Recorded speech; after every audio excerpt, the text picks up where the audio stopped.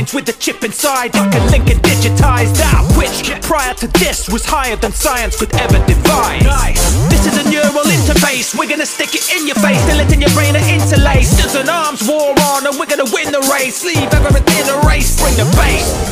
Man and machine. Welcome to Dangerous Minds, where we delve into the minds of biohackers, grinders, and take a closer look at the tech being implanted and developed by this community.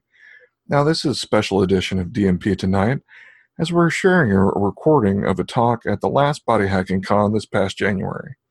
We're sharing this as a recap of great information that was presented, and as a reminder that the same team behind Body Hacks will be putting on another edition of the Body Hacking Con this coming spring, February 2nd through 4th, 2018.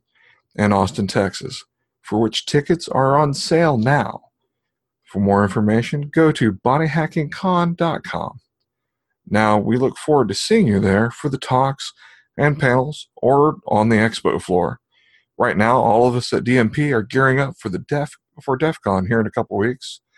Now, the team from Body Hacks will also be there. They have a table at the DEF CON Biohacking Village, so be sure to stop by and say hi. But before we share these special clips with you, we want to thank our sponsor, Dangerous Things, who delivers custom gadgetry for the discerning hacker and biohacker. So check them out at dangerousthings.com.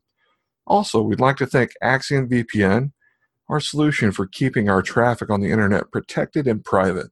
To learn more about the services they provide, please go to axiomvpn.com. Now, if you or your organization is interested in sponsoring the efforts of Dangerous Minds podcast, please feel free to reach out to us through email at info@dangerousminds.io, and we'll be glad to talk to you about it. Hi, folks. Nice to see you all. Thank you for coming. You know, there is a formality before I start here. As a member in good standing of the After Dinner and Conference Speakers of England, Scotland, and Wales, I have a requirement here as the first speaker of the day to make a joke about you all having been drunk and hungover this morning. This is that joke. Thank you. So in last March 2016, HP pushed out an update to its OfficeJet and OfficeJet Pro printers in the field, several tens of millions of these printers. And the users of these printers were alerted via a note on their screen, on the little LCD on the printer, telling them that there was a security update, and tap the screen to run the update. HP officials claim that they get about 2/3 compliance on this kind of update, but my internal sources tell me that it's probably more like 98%. So that update was not, in fact, a security update. What it was a firmware update that activated a silent counter that counted down until September, 6 months later. And on the day that it detonated, all of the affected HP printers activated a hidden feature that allowed them to distinguish between third-party ink and first-party ink and to reject all third-party cartridges. So nobody was really sure what was going on when this happened. Just people all over the world woke up and discovered that their printer didn't want to use the cartridge they had, and people swapped in known good cartridges that they'd bought in bulk at Costco in the sales. And when the printer refused all of them, they just threw them away. But the message board traffic built up, and complaints flooded into third-party ink vendors, and eventually the picture began to come clear that HP had deliberately broken millions of its customers' property, and as a way of punishing them for failing to arrange their affairs in the way that was most beneficial to HP's shareholders instead of to their own use of this product. Now, you may think this is just a garden variety ripoff, but it has very deep implications thanks to a late 20th century copyright law that has found an extraordinarily hospitable environment in today's 21st century environment. And that's the Digital Millennium Copyright Act, or DMCA. Congress passed this law in 1998, and it's a kind of gnarly hairball of copyright with many provisions, but the one that I'm going to talk about today is Section 1201 of the DMCA. Under DMC 1201, tampering with access controls for copyrighted works can incur both civil and criminal liability, and not just a little. For example, on the criminal side, it's a $500,000 fine and a 5-year prison sentence for a first offense. And when 1201 passed, this was mostly about protecting the business models of people who made consoles and DVD players.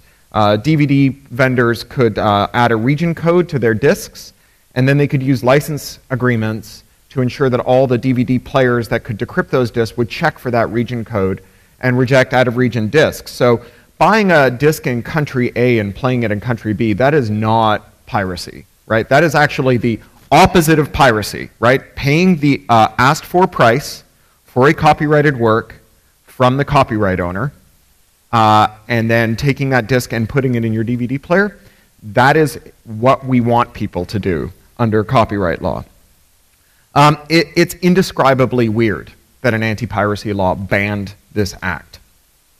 And for companies like Sega and the other nascent console markets, DMCA 1201 protected a Dreamcast business model, which was a lot like the iOS App Store. Companies that wanted to sell Sega games had to buy special CD mastering services from Sega. Sega charged a very high premium for that, so there was a commission on every disc pressed that went to Sega before you went and bought it, and that commission was in the price of the disc. So there was a little premium on every game that you bought. Now, it meant that Sega could decide who could make the software that ran on the computers that it sold to you. Now, once again, like, making a copyrighted game is not an act of piracy, and buying that copyrighted game and playing it on your own computer is not an act of piracy. But by adding a layer of copyright protection to the disc, such that you could only play the disc if it came from Sega, Sega could make buying a disc from a software company that sold it to you that had made that game into an act of piracy punishable by a 5-year prison sentence and a $500,000 fine. So every business has commercial preferences and legal rights. Sega has the legal right to prevent people from cloning Sega consoles and marketing those game consoles without paying them a license for the copyrights and patents in their devices. But it also has this commercial preference that it wants to be the gatekeeper and toll collector for every game that is sold to run on one of these computers that it's selling you for your living room. And by designing its consoles so that you had to break DRM in order to play unofficial games, Sega could convert that commercial preference into a legal right. Now that is a license to print money. What CEO has not dreamed of a world in which Congress would enact a law where acting in a way that frustrated the CEO's wishes was a literal federal crime and felony? And companies began to poke at the DMCA to see if they couldn't avail themselves of this provision to convert their own commercial preferences into legal rights. Now, one of them was Skylink. Skylink's a company that makes garage door openers. And they had a commercial preference, which was that everyone should be forced to buy their spare garage door clickers from Skylink, and Skylink charged a high premium on them. And so they designed their openers to only work with their original clickers, which they charge a lot of money for. Now, what normally happens in market economies is if you've got a product that you make a very high margin on, and someone can figure out how to make that product for cheaper, they'll manufacture that product, charge less, and competition will drive prices down, and then you have to innovate and invent something else in order to continue to command a high margin. That's kind of the whole basis for a market economy.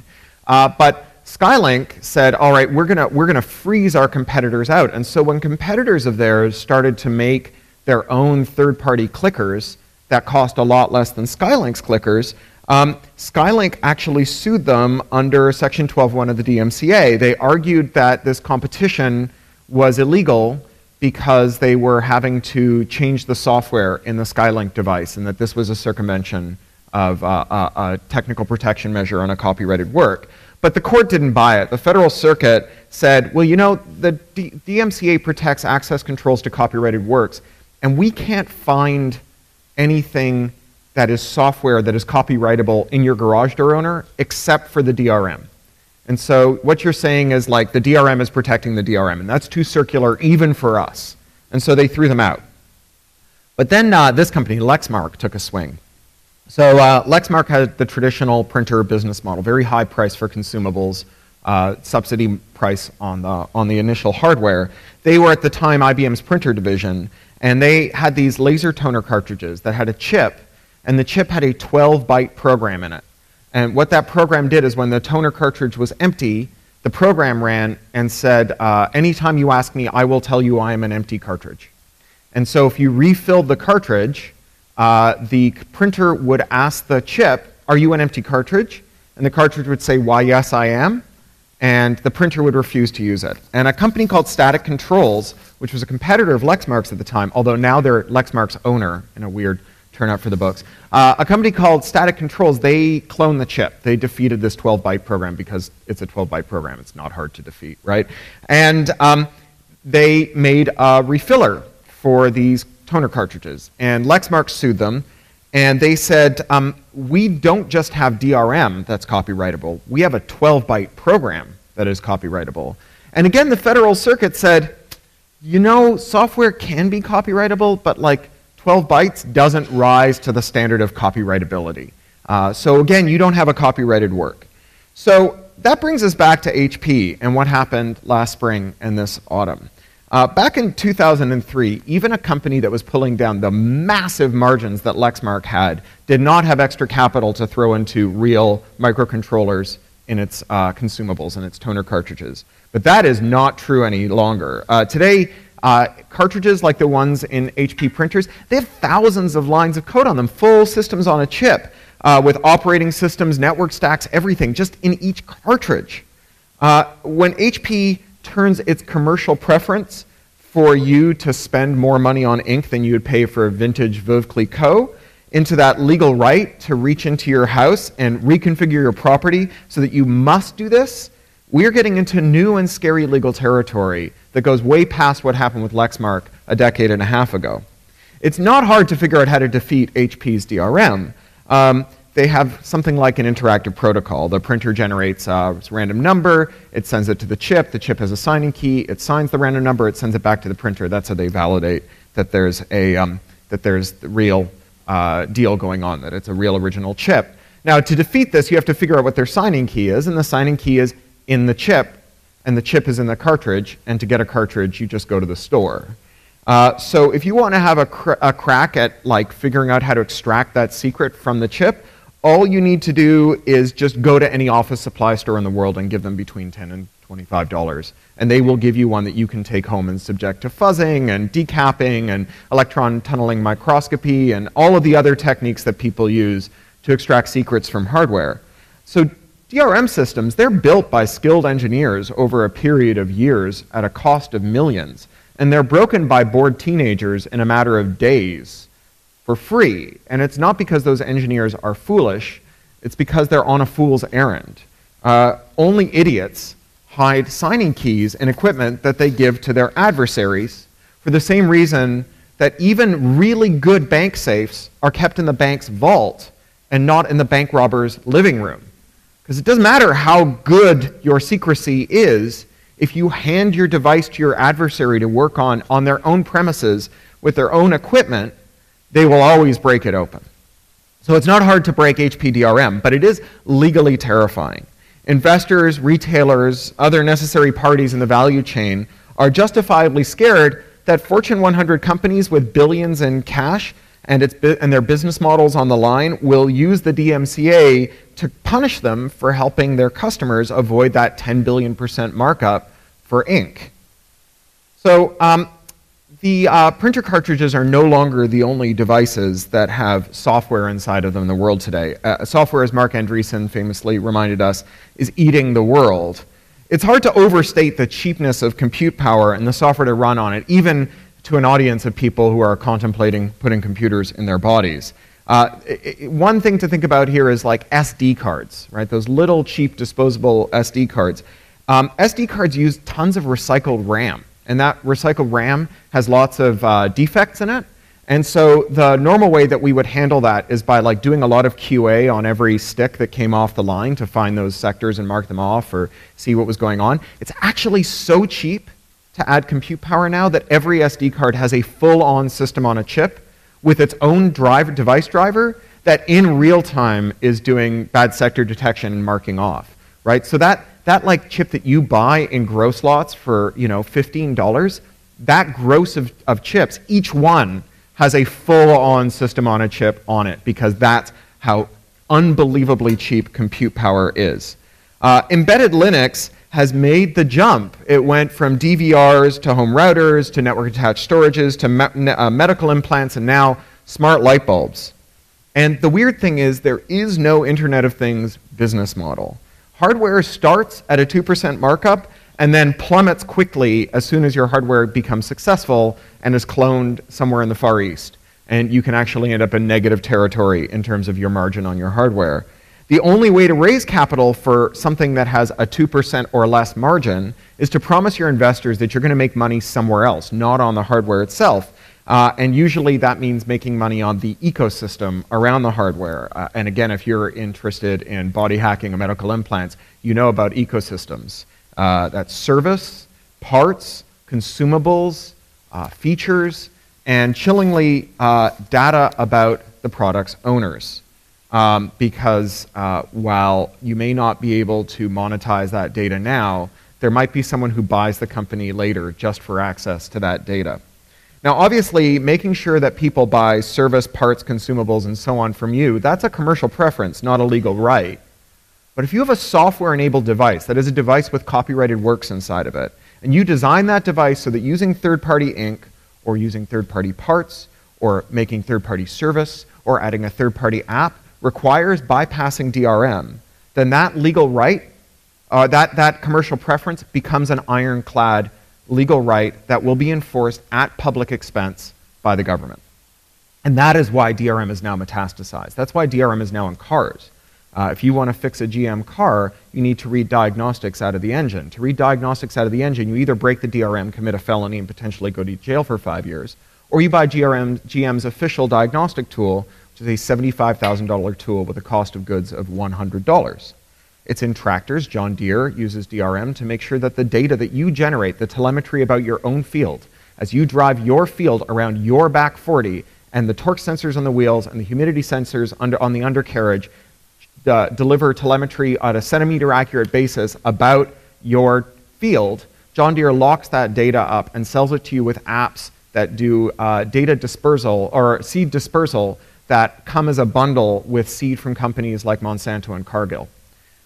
It's in thermostats, it's in baby monitors, it's in voting machines, it's in pacemakers, it's in implanted defibrillators, it's in insulin pumps, and 2 CESs ago, we discovered that it was in one of these beauties, the Internet of Things rectal thermometer that has literally put DRM up your literal actual ass.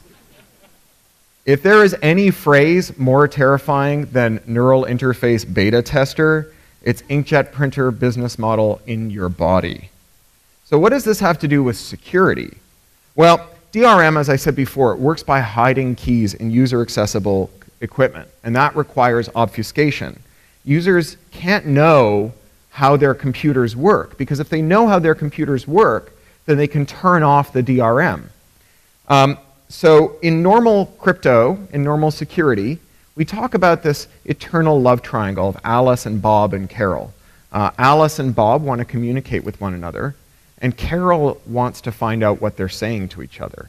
And Alice and Bob feel confident that they can send messages over public networks, over satellite links that have a footprint that spans a continent, over Wi-Fi networks that anyone can join, or over the internet, which telecoms and other intermediaries sit between, when any one of those parties could be Carol, right? Carol could be AT&T helping the NSA, or Carol could be hackers who are inside your LAN, or Carol could be any one of a number of people, and yet Alice and Bob feel okay about sending the messages to each other because they have a public algorithm that is well understood, right? They tell everyone how their crypto works. That's a really important step. You know, before we had science, we had a thing that was a lot like science. It was called alchemy. Alchemists did more or less what scientists do. They would form a hypothesis about the natural world, and they would formulate an experiment to see whether or not their hypothesis was true. But then they wouldn't tell anyone what they thought they discovered, and so they were subject to the most common of human frailties, which is our endless capacity for self-deception, which is why every alchemist discovered in the hardest way possible that you shouldn't drink mercury. And when alchemists began publishing their findings, right, subjecting themselves to adversarial peer review, they finally did something alchemical. They converted the base metal of superstition into the precious matter of science because they let people tell them about their foolish mistakes. And so Alice and Bob, they publish their crypto, and they let everyone tell them about the dumb mistakes they've made. They publish their implementation, too. So they know that their crypto works, and that means that the only thing they have to keep secret from Carol is the key, because they know, thanks to peer review, that you can take, your pocket distraction rectangle, and you can stick a file on it, and then you can use its thin processing power to scramble a message so thoroughly that if all the hydrogen atoms in the universe were computers, and they did nothing until the heat death of the universe but labor to figure out what that key was, that you would run out of universe long before you ran out of possible keys. So Alice and Bob feel very confident in communicating with one another, even though Carol can intercept their message, and even though Carol knows what crypto system they're using to scramble their message. But DRM doesn't have Alice and Bob and Carol. DRM just has Alice and Bob. Like, Netflix is Bob, and you are Carol, or Alice, rather. And Netflix wants to send you a movie that's been encrypted, scrambled, and they want you to use their player to descramble it, because their player doesn't have a Save As button. And that way you can't save it and watch it later if you cancel your Netflix subscription, or share it with people who aren't Netflix subscribers. And so they hide the key in the player, which they then give to you. So in the Netflix model, there's just Alice and Bob. Bob sends Alice the key. Bob says to Alice, please forget this key as soon as you're done descrambling my message. We have a technical term for this in security circles. It's called wishful thinking. And so DRM doesn't work. Even well-designed DRM fails to work and is a kind of fertile ground for growing malware in. In 2005, Sony shipped out, Sony BMG shipped out 6 million audio CDs, 51 titles. And these CDs had a second session on them, a machine-readable data session that contained a rootkit that exploited a zero-day bug in Windows. It would patch your kernel and make your computer incapable of seeing files that began with the string $SYS$. And then what they did was they wrote some software into your startup routine that would load and become permanently resident that started with that string that would try and see if you were ripping CDs and interdict it. And as soon as they did this, malware authors went, aha, if I just start my malware with $SYS$, it will be invisible to the user and their antivirus software. And by the time this became public knowledge, long after it was discovered, because the security researchers who discovered it were told by their general counsel that they would risk DMCA prosecution if they came forward with it. But when it was finally made public, at least 300,000 US government and military networks had been infected with this rootkit that made them vulnerable to opportunistic infections. But DRM doesn't work well, even when it does all of this harm. So the DMCA not only prohibits tampering with DRM, it prohibits disclosure of defects in DRM. Because if I tell you about a mistake the programmer made in your iPhone or your smart light bulb or your smart rectal thermometer, then you know where to go to start dismantling the DRM so that you can bypass it. So last year, a year and a half ago now, in 2015, the Copyright Office held its regular every 3 years hearing on whether or not this stuff was working out right. And they heard from some of the world's preeminent security researchers about the way that this and the Internet of Things had collided to create untold mischief. They heard from researchers like Ed Felton, who was then the by the time the proceedings ended, the deputy CTO of the White House, Jay Radcliffe, type 1 diabetic, who's a principal investigator at Rapid7, Alex Halderman at the University of Michigan, Matt Blaze, Matt Green, Bruce Schneier, names to conjure with in the security world. And they came forward and said that under the DMCA, their counsel had told them that they needed permission from companies to make disclosures without incurring legal risk, which meant that the companies got a veto over who could reveal embarrassing facts about their dumb mistakes.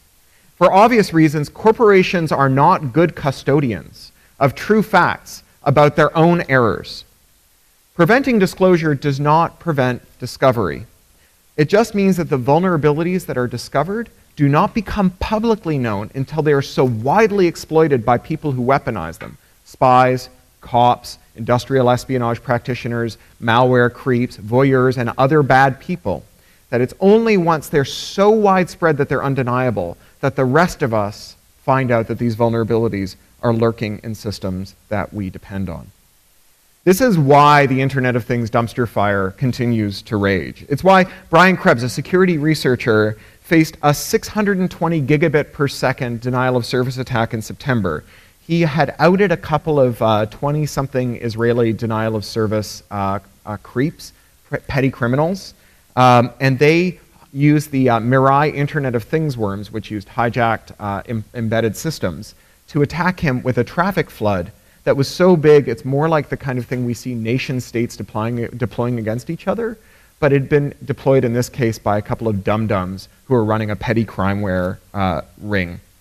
Now, the source code for that piece of malware that they exploited is Mirai. That was eventually dumped a week later, and the security researchers who analyzed it, they called it amateurish and clumsy.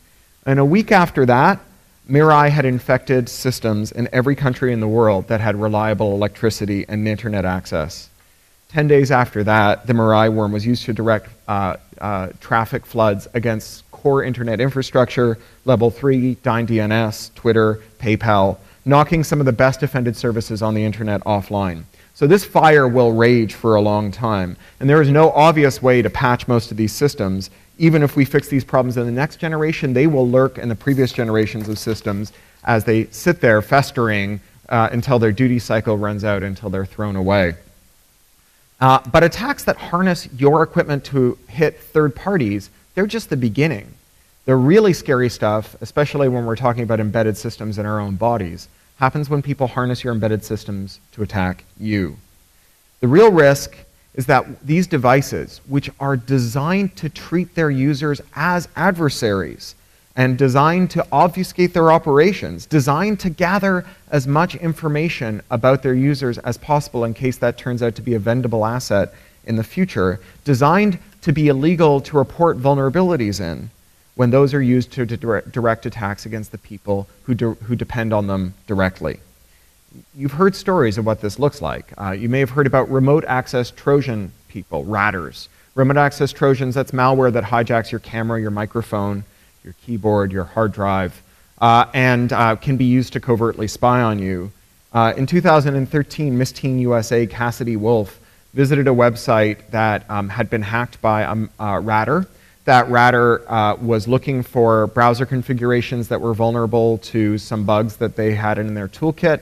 Cassidy Wolf's happened to be vulnerable, so this creep was able to take over her computer. He then used her camera to covertly capture incidental nude images of her. He also captured her social media logins and passwords, and he sent her emails saying, I have these nude pictures of you, which I will post to your accounts on social media unless you perform sex acts for me on camera. She, by dint of being Miss Teen USA, had access to counsel and to more resources than most of this guy's victims, so she called the FBI and they arrested this guy. He had over 100 victims, including many minor children. A few months later, the FBI raided another ratter ring. They netted 100 ratters, the most prolific of whom had 400 victims, including many children. Summer before last, there was the celebrated Jeep hack. Chrysler made these Jeeps that have hotspots on demand. You can pay $10 on your in-dash system and turn on a hotspot driven from a Sprint sim that's in the car's informatics system. Keep your children entertained on long car rides. The major security model for this was the assumption that nobody used Sprint. And so when security researchers got themselves another Sprint sim, they discovered not only could they penetrate these systems, but that they've been cross-connected into the car's own networks. And so they could take over the steering, the brakes, the transmission, the windshield wipers, the entertainment system, and so on. Chrysler had to recall 1.4 million Jeeps in the summer of 2015. And then a year ago this month in San Francisco, there was a news cycle about a mom whose 3-year-old kept saying, "Mommy, the phone in my room talks to me at night and it scares me." That was the kid's baby monitor. And she walked by the kid's room one night after tucking him in, and she heard a stranger's voice swearing at her child. And she went in. It was one of those baby monitors that has the movable camera you can steer with an app. And the camera swiveled around to look at her, and a stranger's voice said, "Uh-oh, mommy's in the room," and it went dead. With Section 1201 of the DMCA, we have given companies every incentive they need to use DRM in their products. And in so doing, we have given them the ability to end private property as we understand it.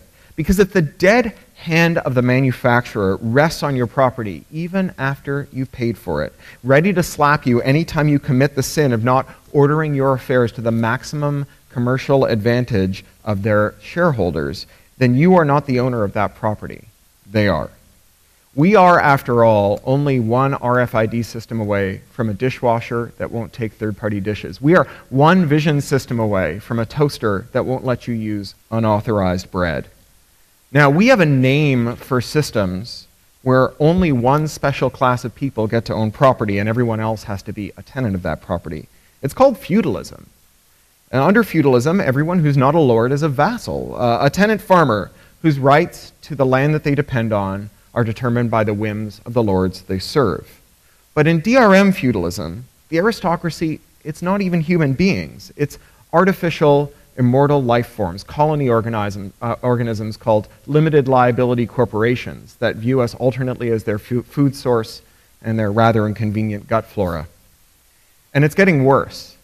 So the World Wide Web Consortium, which has historically been the great bastion of open web standards, the web standards that you will use to control the devices you put in your body, they've decided they'll standardize DRM to go in browsers as part of HTML5 with something called encrypted media extensions. These browsers that are intended to be the control surface for all smart actuating devices of the future.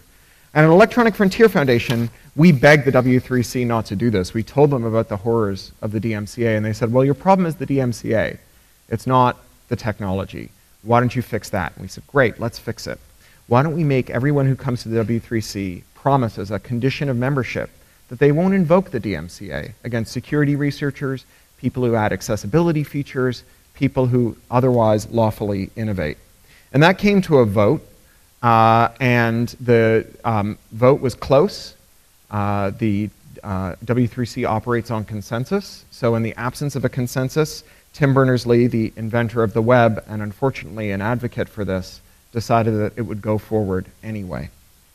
Now, we were backed by some of the world's leading research organizations, from Oxford University to Lawrence Berkeley Labs to King's College London to Stanford.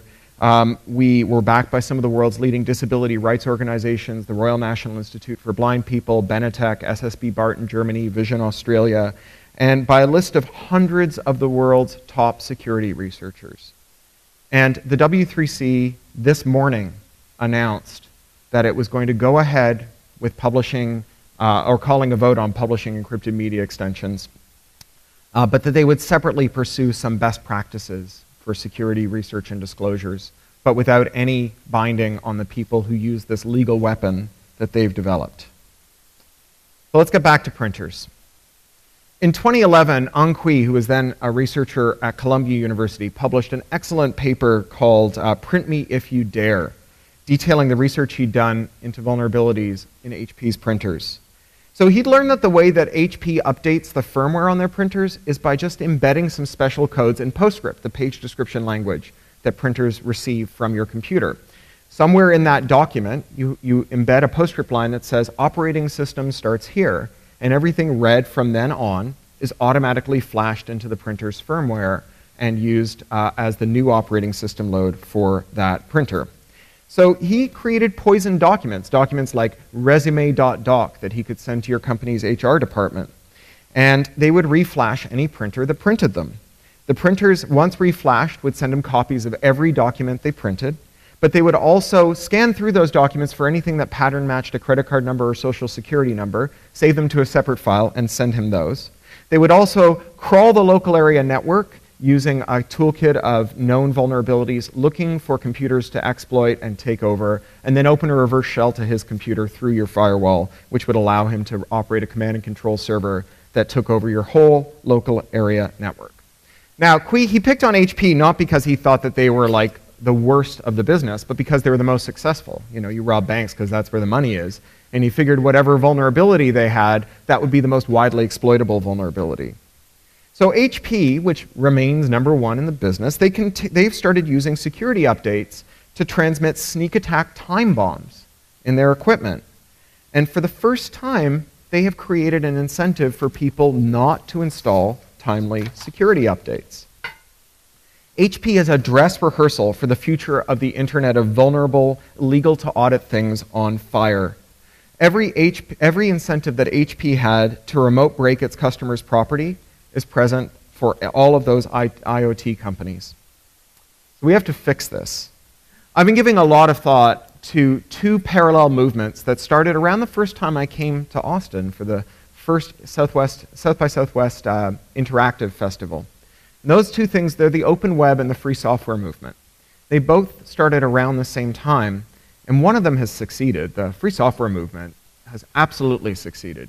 You know, you use Linux and BSD computers in your pocket to talk to free and open operating systems in the cloud in free and open containers running on free and open firmware. You do have a Winbook or a MacBook, but it's a dumb terminal to talk to a free and open operating system somewhere in the cloud almost all the time. And at the same time and over the same period, the open web has become the closed web. We went from don't be evil to surveillance business model in a couple of decades. And I've been wondering how this happened, because it's mostly the same people, right? When you look at like who was involved in the free and open web and who was involved in free and open code, they were like going to the same parties, getting married to each other, skipping from one nonprofit or for-profit to the other, cross-funding each other, giving each other sofa space to crash on, presenting together at conferences like this. So how did one group succeed and the other one failed? And I think I know the answer. I think the answer is that when you open your code, you assign it an irrevocable license, a license that you yourself can't go back on. And so you can't make a compromise, not even a really tiny one. And the thing about compromises is that one compromise leads to another, because the human sensory apparatus is only attuned to relative differences. Right? You make a little change, and then you ponder another little change. You don't compare it to where you were before you started. You compare it to where you are now. And each little change is only a little change from the last little change. But one little change leads to another little change, leads to another little change, and before you know it, you're suing to put your name on a one-click patent, or to make APIs copyrightable, or to insist on a real names policy, or to say that your terms of service are legally binding under the Computer Fraud and Abuse Act. So we need to figure out how we can bind ourselves to the mast today when we are young and idealistic and sticking things in our bodies, so that later on, when some of us pirates have become admirals, they can't make the little change that leads to the little change that leads to the little change. So I'm going to propose today two principles, a kind of Magna Carta for your movement and mine, for all of the technology movements that we build from here on out when all of these issues have become so much more pointed. These build on EFF's proposal to the World Wide Web Consortium, and they lay a groundwork for a future in which devices are responsive to their owners and transparent in their operations. The first of these principles is this: devices should always obey their owners. When a device receives conflicting instructions from a remote party, whether that's the manufacturer, a police agency operating a lawful interception override or crypto backdoor, a spyware or malware creep, or anyone else, including someone trying to brick something that's been stolen, because this is not an unalloyed good. It takes away some of our useful use cases. Whenever a device gets conflicting orders from its owner and a third party, it should always, 100% of the time, obey its owner. The second principle is that true facts about the security of systems that people depend on should always be legal to disclose under every circumstance. There should never be any impediment to telling someone that the computer that they depend on is not fit for use. And I charge you to be hardliners for these principles. If they don't call you a fanatic and a Puritan about these principles, you are not trying hard enough. If you aren't totally uncompromising in these principles, you set the stage for long-term harms that are worse than any short-term benefit that you can gain by compromising on them. If you computerize the world and your bodies and don't safeguard the users of computers from coercive control, history will not remember you as the heroes of technology, but as the blind handmaidens of tyranny. What are we going to do about this? How are we going to make this real? Well, not through individual action. You can't recycle your way out of climate change on your own, and you cannot fix these problems on your own with your own personal technology decisions. We need collective action to solve these problems. And at the Electronic Frontier Foundation, we are doing something about this. We're running this project called Apollo 1201, named after Section 12.1 of the DMCA and the Apollo mission. It's a 10-year mission to kill all of the DRM in the world within a decade.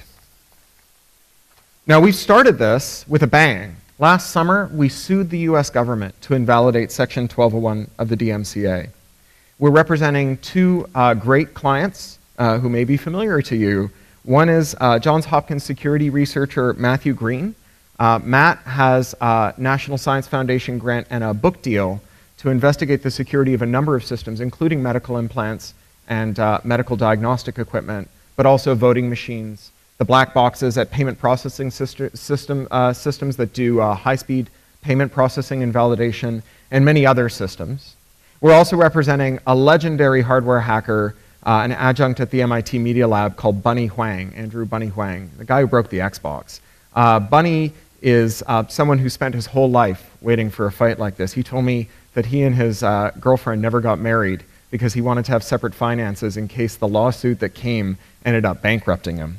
And Bunny, he makes a piece of hardware that allows you to inject bitmaps into HDCP signals, the high-res video signals like the one that's going from my computer to there, and do an overlay. It's used in bars all over the world to say like half-price drinks for the next half hour and the bottom third beneath the sports match. He wants to improve this. He's figured out how to do this without having to decrypt HDCP so it doesn't break the DMCA. He wants to improve it by adding recording features. So since both of these people are entering into courses of action that credibly run afoul of the criminal provisions of the DMCA, of Section 1201, they both have standing to sue the US government to determine the constitutionality of this law. And we have a variety of arguments, but one of the key ones is that code is speech, that the way programmers express themselves is by writing software. And this is a principle that is well established in law. In 1992, we won one of our first and most important cases. I have to say our first case was representing Steve Jackson Games here in Austin, where we established that you needed a warrant to look at email. But our second most important case was when we represented Daniel J. Bernstein, who was then a grad student at the University of California at Berkeley and a cryptographer. And he was publishing crypto on Usenet. And he was publishing this strong crypto that exceeded the maximum strength the NSA allowed for civilian use. They classed it as a munition. And so we sued the US government on his behalf, and we said he has the First Amendment right to publish his source code. And not only did the Ninth Circuit uphold us, they upheld it at the appellate division, and the ban on strong crypto disappeared forever, which is why you can validate the software load on your implanted pacemaker or defibrillator before you install it. And so we think that we have some very good law to rest on. And this is going to take a long time to come to fruit. It's going to take 10 years probably to get all the way through the Supreme Court. And during that 10 years, the landscape is changing for breaking DRM. Today, if you were to go to your general counsel and say, I've got an idea for a product that breaks DRM and makes us some money, do you think we should do it?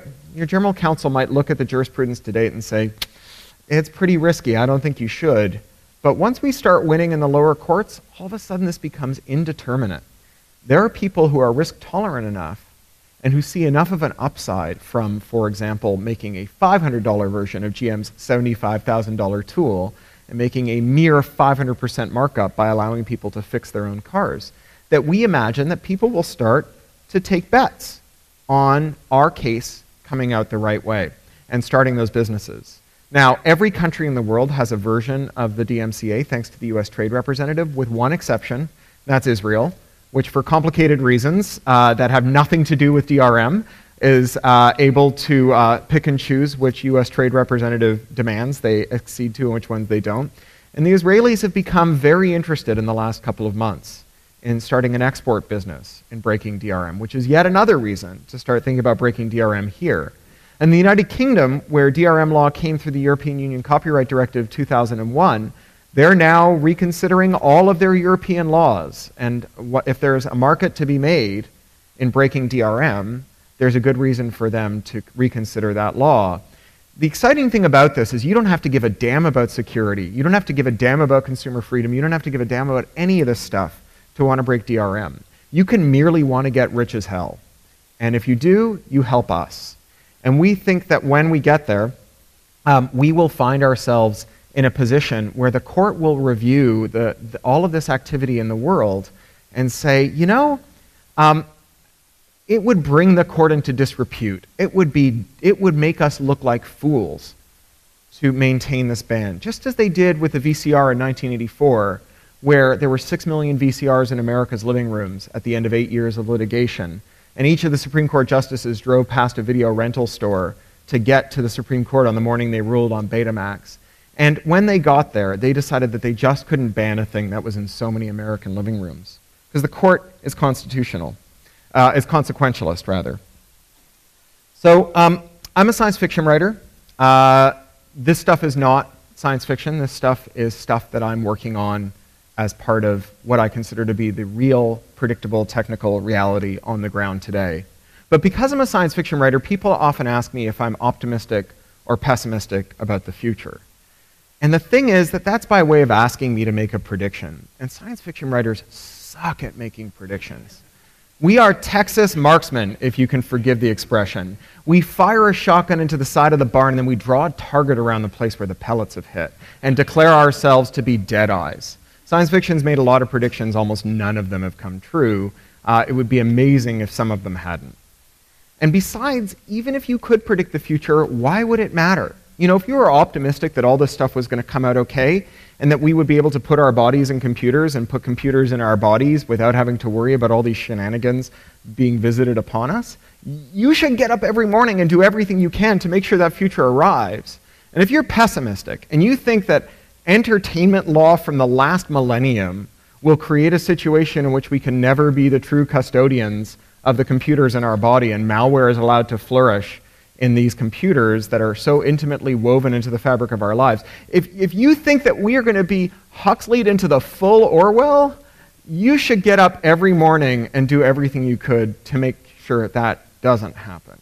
Because if the future is predictable, then we might as well kill ourselves now, because nothing we do will make a difference. So rather than being optimistic or pessimistic, I am hopeful. And hope is the belief that you can change things a little, and from that vantage point of things being a little better, find a way to make them better still. The casualty for every battle is the plan of attack. And so knowing how to get from A to Z is largely irrelevant if you know that you're going to have to try a new path around C. But if you know how to get from A to B, maybe you can navigate your way one step at a time through a hill climbing algorithm all the way to Z. So how can you express that hope? Well, I have two things you can do. The first is to think about how you can hedge your bets. I am a committed free software and free networks person, and nevertheless, every morning I get up and give money to companies whose mission is to destroy both of those. It doesn't matter how pure you are. If you live in the modern world, you are contributing to your own downfall. Every vegetarian eventually meets a vegan. Every vegan eventually meets a breatharian. It doesn't matter how pure you are.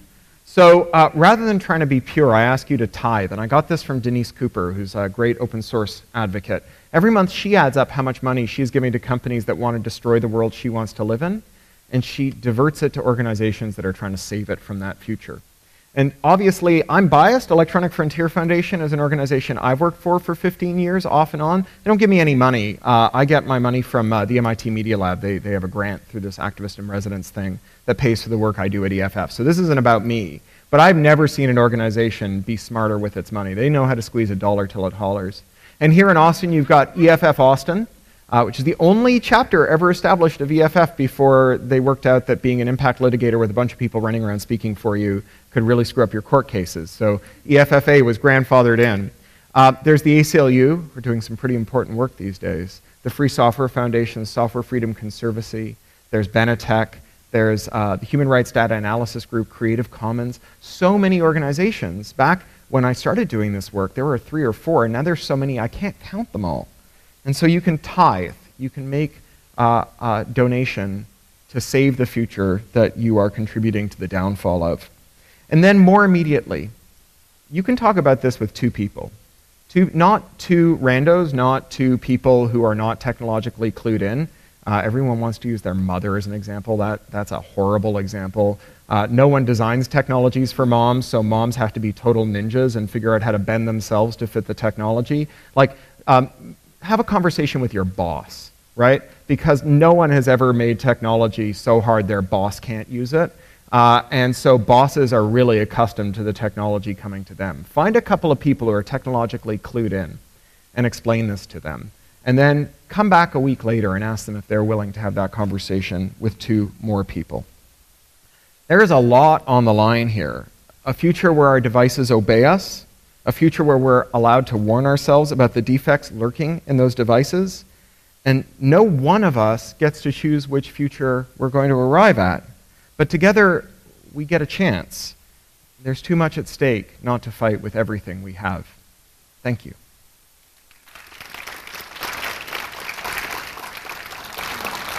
So, I got a 5-minute flash before, but I thought I had some time for questions. Do I still have time? Okay, I like to call alternately on people who identify as female or non-binary, and then people who identify as male or non-binary as a way of getting some parity. And also, I remind you that a long rambling statement followed by what do you think of that is technically a question, but not a good one. So, with that in mind, is there anyone who identifies as female or non-binary who'd like to start the questioning?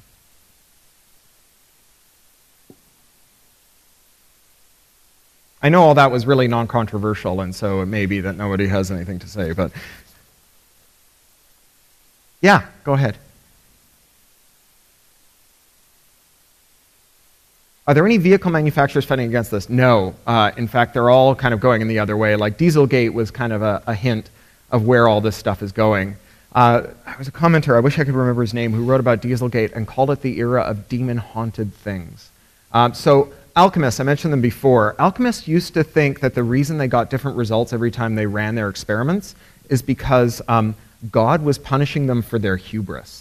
Right? Not that humans are shitty lab techs, but that God was punishing them for their hubris. That every time they tried to unpick the nature of creation, that God would run around and rearrange the fabric of reality, or demons would do it, in order to stop them from finding out how the world worked.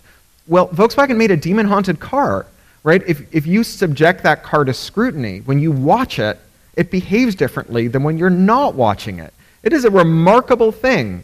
So, Tesla, that's everyone's dream car, the most clued in of the cars, the least dinosauric of them all.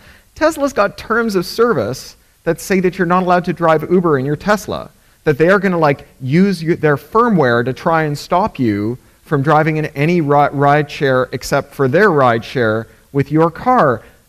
I mean, your car in this sense, right? Because it's not your car ever. And I guess until the 90-year copyright on that software expires, it's Tesla's car that you're dumb enough to pay them to drive. And I think that's a universal among car manufacturers at this point. I don't know if Local Motors, they might be doing something, but people are starting to poke around the edges at building trustable hardware stacks from the ground up. So I mentioned Bunny Wang before.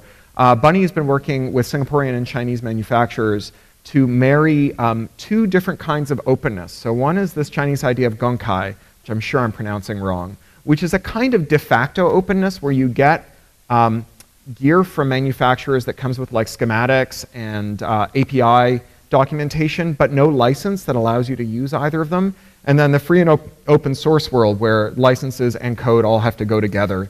And Gongkai is kind of just de facto, right? Everyone just kind of shares stuff around and it just kind of happens. It's kind of rough consensus, running code, and let's hope nobody ever sues anyone, which is it feels like a good way to run things until someone sues someone. A bit like software patents when they kicked off. We were like, well, only mature companies that actually build stuff will use software patents, obviously.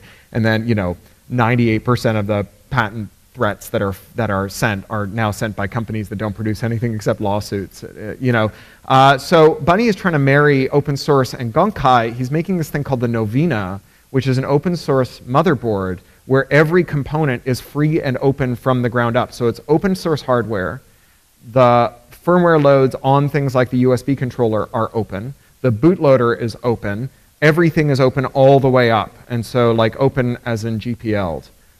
It's pretty sexy. And his idea is that as Moore's law starts to peak, and as the amount of computing that we shift into the cloud continues to increase, the need to swap out computers every 18 months, even for heavy users, goes down. And so people might want to buy heirloom computers. So they're building beautiful handmade, aircraft aluminum and wood and bamboo, beautiful computers with these open source logic boards in them that are like $7,000, $8,000. And he thinks he's got a market for it there. But he's also doing it because he wants there to be an open load, an open stack for hardware that starts at the bootloader and works its way out all the way up to the operating system. Yeah, go ahead. Yeah.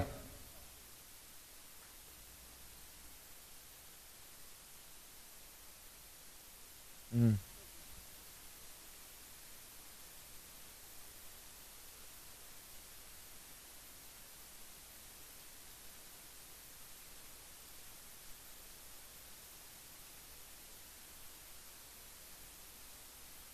Who can help you with opening up insulin pumps today? Because there's real problems with them today, and there really are. So I mentioned Travis. God, what's his name from Rapid7? I always blank his name. The guy from Rapid7 who filed in the. Hang on, sorry. Nothing more exciting than watching someone go through papers. Jay Radcliffe. From Rapid7, who's a T1 diabetic. And he discovered that the insulin pump, the wireless insulin pump that he was using that could kill him in his boots by dumping its entire load of insulin into his bloodstream in one go, that it was really badly secured. He won't use automated insulin pumps anymore, even though, as I mentioned before, humans are really shitty lab techs. And pricking yourself, measuring your own dose, and putting your own bolus in, especially when you're having blood sugar problems that have accompanying cognitive impairments, it's going to shorten your life. And he's like, I will take years off the end of my life to not have a wireless device that no one's allowed to fix that I know have serious vulnerabilities that is sitting there in my body. There is a group called the Closed Loop Group that's working to write open firmware for insulin pumps and continuous glucose monitors that, as the name implies, closes the loop. So you're reading insulin, you're bolusing, you're reading blood sugar, bolusing, rereading the blood sugar, and dialing in the dose using machine learning over time that adapts to the idiosyncratic way in which you metabolize insulin and sugar. But at the same time, when they blew the whistle on the problems with insulin pumps, the major insulin pump manufacturers responded by adding DRM so that you couldn't, they said it was so you couldn't put third-party firmware in. Of course, you just have to break the DRM, which is not hard, but it also means that you can't report defects anymore without risking DMCA prosecution. So, it is a scary thing. There's, unfortunately, in a lot of these cases, the answer that the people who are most close to the problem, people like Jay Radcliffe, the answer they come up with is just don't use the machine, which is a terrible answer, right? But it comes up again and again. I had this argument with my wife. We moved to California a year and a half ago, almost 2 years ago now, and she came out ahead of us and bought a drop cam for the house that we rented, one of these Canary cameras. And it's got a motion sensor and an app, and it signals your phone and shows you video if the motion sensor goes on while it thinks you're out of the house. And I said, I don't want a network camera in our house.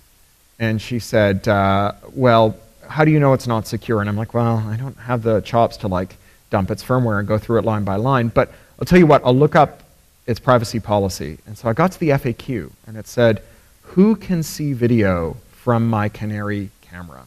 And the answer was, we carefully vet which people in our data center are allowed to see the decrypted stream from your Canary camera. And I wrote to them and said, so by design, this is not end-to-end. By design, third parties can see it. And they said, yes, by design, that's the case. And it's the case for not terrible reasons, right? It's probably hard to build enough compute power into a cheap enough device to stick in your home to successfully distinguish things like pets from burglars. And so to reduce the number of false positives and make it useful, they want to decrypt the stream and do some post-processing it on their data center. So it's impossible to do that economically and hardware in your living room, and it's impossible to secure it if you let people in the data center see it. So what's the answer? And the answer we came up with is, we just don't have one, right? And that's like, as someone who's a committed technophile who loves gadgets and watches unboxing videos for fun, that is a hard answer to arrive at. But that might be the answer in some of these cases, at least until we can do things like build open firmware stacks from the ground up, reform some of these statutes and so on.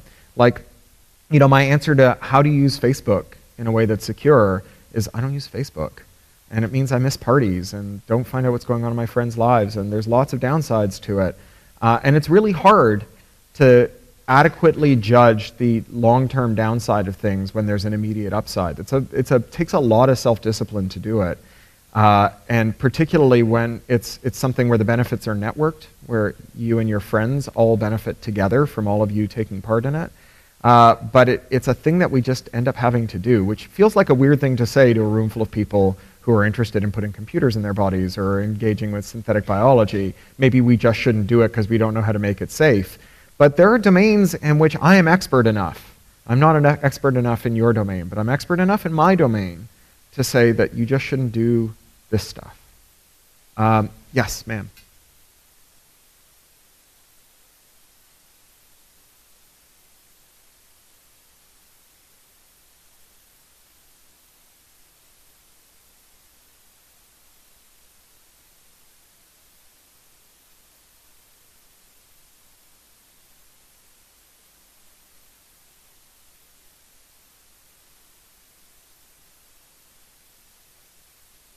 So the question is, have we thought about using product liability to go after HP because it's not working the way that you thought it would? I think HP's answer would be it was never advertised as being able to do that.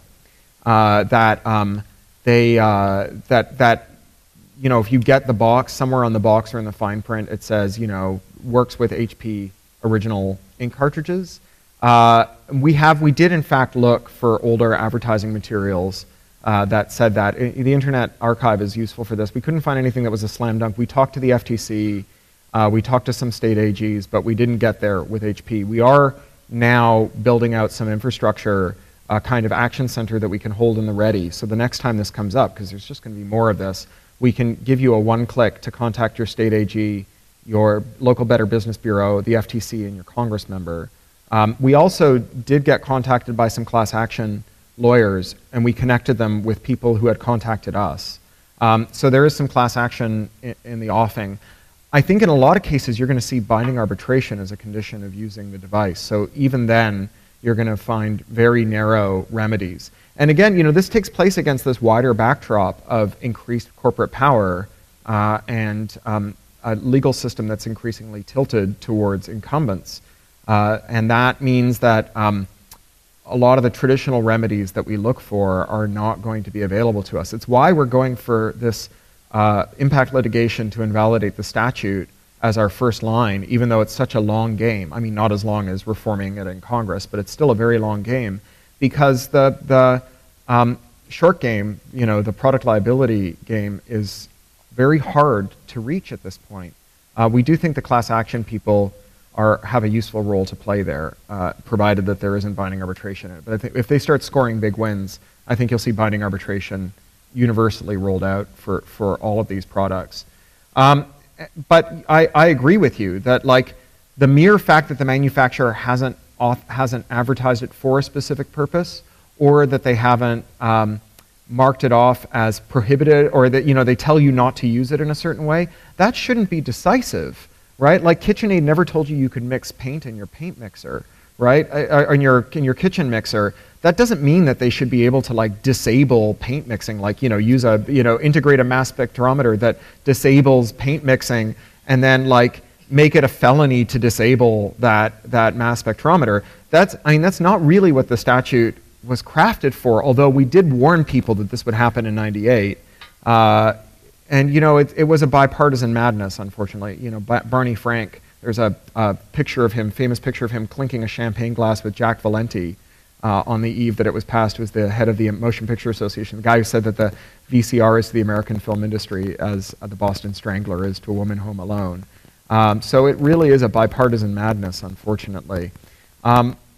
We do think that there's like a strong argument to be made on both sides of the floor for this. I think that there's like a property rights argument to be made to people who are free market true believers, and that there's also a personal dignity and power imbalance argument to be made, consumer protection right to be made to people on the Democratic or left-wing side of the House. So last question, go.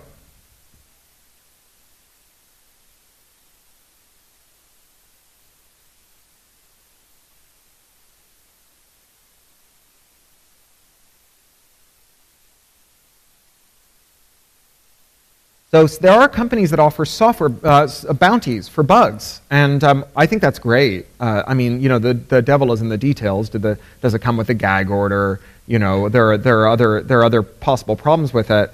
And the way that I approach problem solving is, how do we make things less worse? I figure there are people who are domain experts in like how to make it better. Like there are people who sit at the coalface of fixing bugs in code, people at, on the Chrome security team, for example, who sit there fixing bugs, and they have intimate firsthand knowledge of the best way for them to receive bugs, and they can order their affairs however they want to make it work well. What I know is that it fails badly when you say companies, whatever plan they have to make it work, also get to dictate who can decide that plan doesn't work for them, right? When they get to exercise a veto over the disclosure of true facts.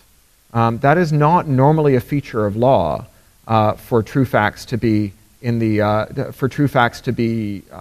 disclosable under limited circumstances, with some minor stuff around the edges around trade secrecy and so on. And it's interesting because in the email that the World Wide Web Consortium sent around this morning, they said that Tim Berners-Lee was greenlighting like a blue ribbon panel to investigate best practices for security disclosures through a responsible channel, which is to say under circumstances that companies agree with, but not to say that it should be an absolute inalienable principle that true facts about security should be disclosable under any circumstances, and that companies, if they want to entice people to disclose under controlled circumstances, should formulate those enticements against a backdrop where people can walk away from the offer, right? Like, if we want companies to formulate good offers for their bug bounties, they can't say, take it or leave it, right? There has to be, against that offer from the company, come to us and we'll give you X $100 and promise that you can publish in 6 weeks. There has to be the ability for you to say, I don't like that deal, I'm just going to stand up on stage at DEF CON and talk about it, right? If the company is like, do it our way or we put you in jail for 5 years, then the companies get to craft some extraordinarily crappy deals and make them stick. So if we want to make companies have good bug bounties, we have to make the alternative to bug bounties good as well, right? Non-risky as well. We need graceful failure modes to underpin our well-crafted success modes. Thank you all very much. Thank you for having me. And a special thanks to the team at Body Hacks for sharing this recording with us. And remember, if you're able to make it out to Austin, Texas for Body Hacking Con, it'll be worth the trip.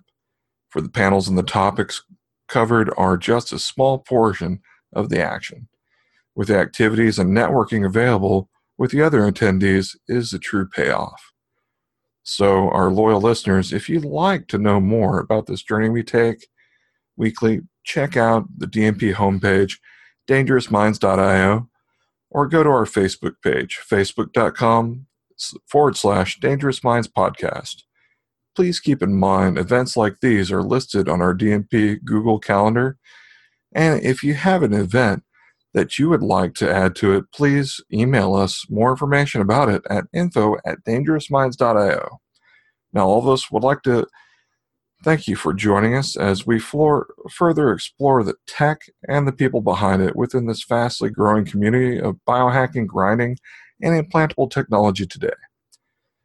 If you like the programming we share and the work we are doing in the community, please support us by going to our Patreon page and becoming a supporter at www.patreon.com/dangerousminds.